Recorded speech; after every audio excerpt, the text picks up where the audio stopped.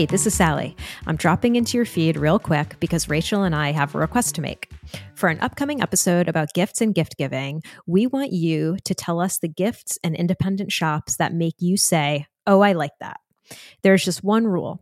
Because we're looking to help people avoid Amazon, Walmart, and other big box stores and chains, the recommendations we're looking for should be things that you can get directly from the companies that make them or from independent sellers and shops. You can also recommend things that you can make yourself, like a great recipe or an easy DIY project, or things that are general enough, like, for example, Meldon sea salt, that someone could probably find at a grocery store in their area. You can also share more general ideas, like last year when a listener wrote into us and recommended giving as a gift a book that has been signed by the author. Basically, as long as it's not from a big box store or chain, we want all your recommendations. And we're going to take those recommendations, we're going to add some of our own, and we're going to put it all together in an episode just in time for gift guide season.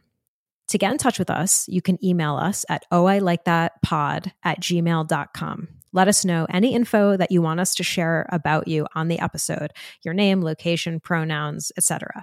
If you don't specify any of that stuff, we'll just keep it totally anonymous.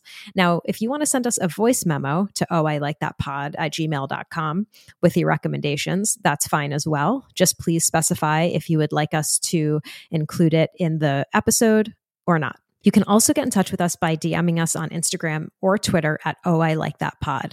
Once again, our email is ohilikeThatPod@gmail.com. And on Instagram and Twitter, you can DM us at ohilikeThatPod. We're looking super forward to all your recommendations. Thanks so much.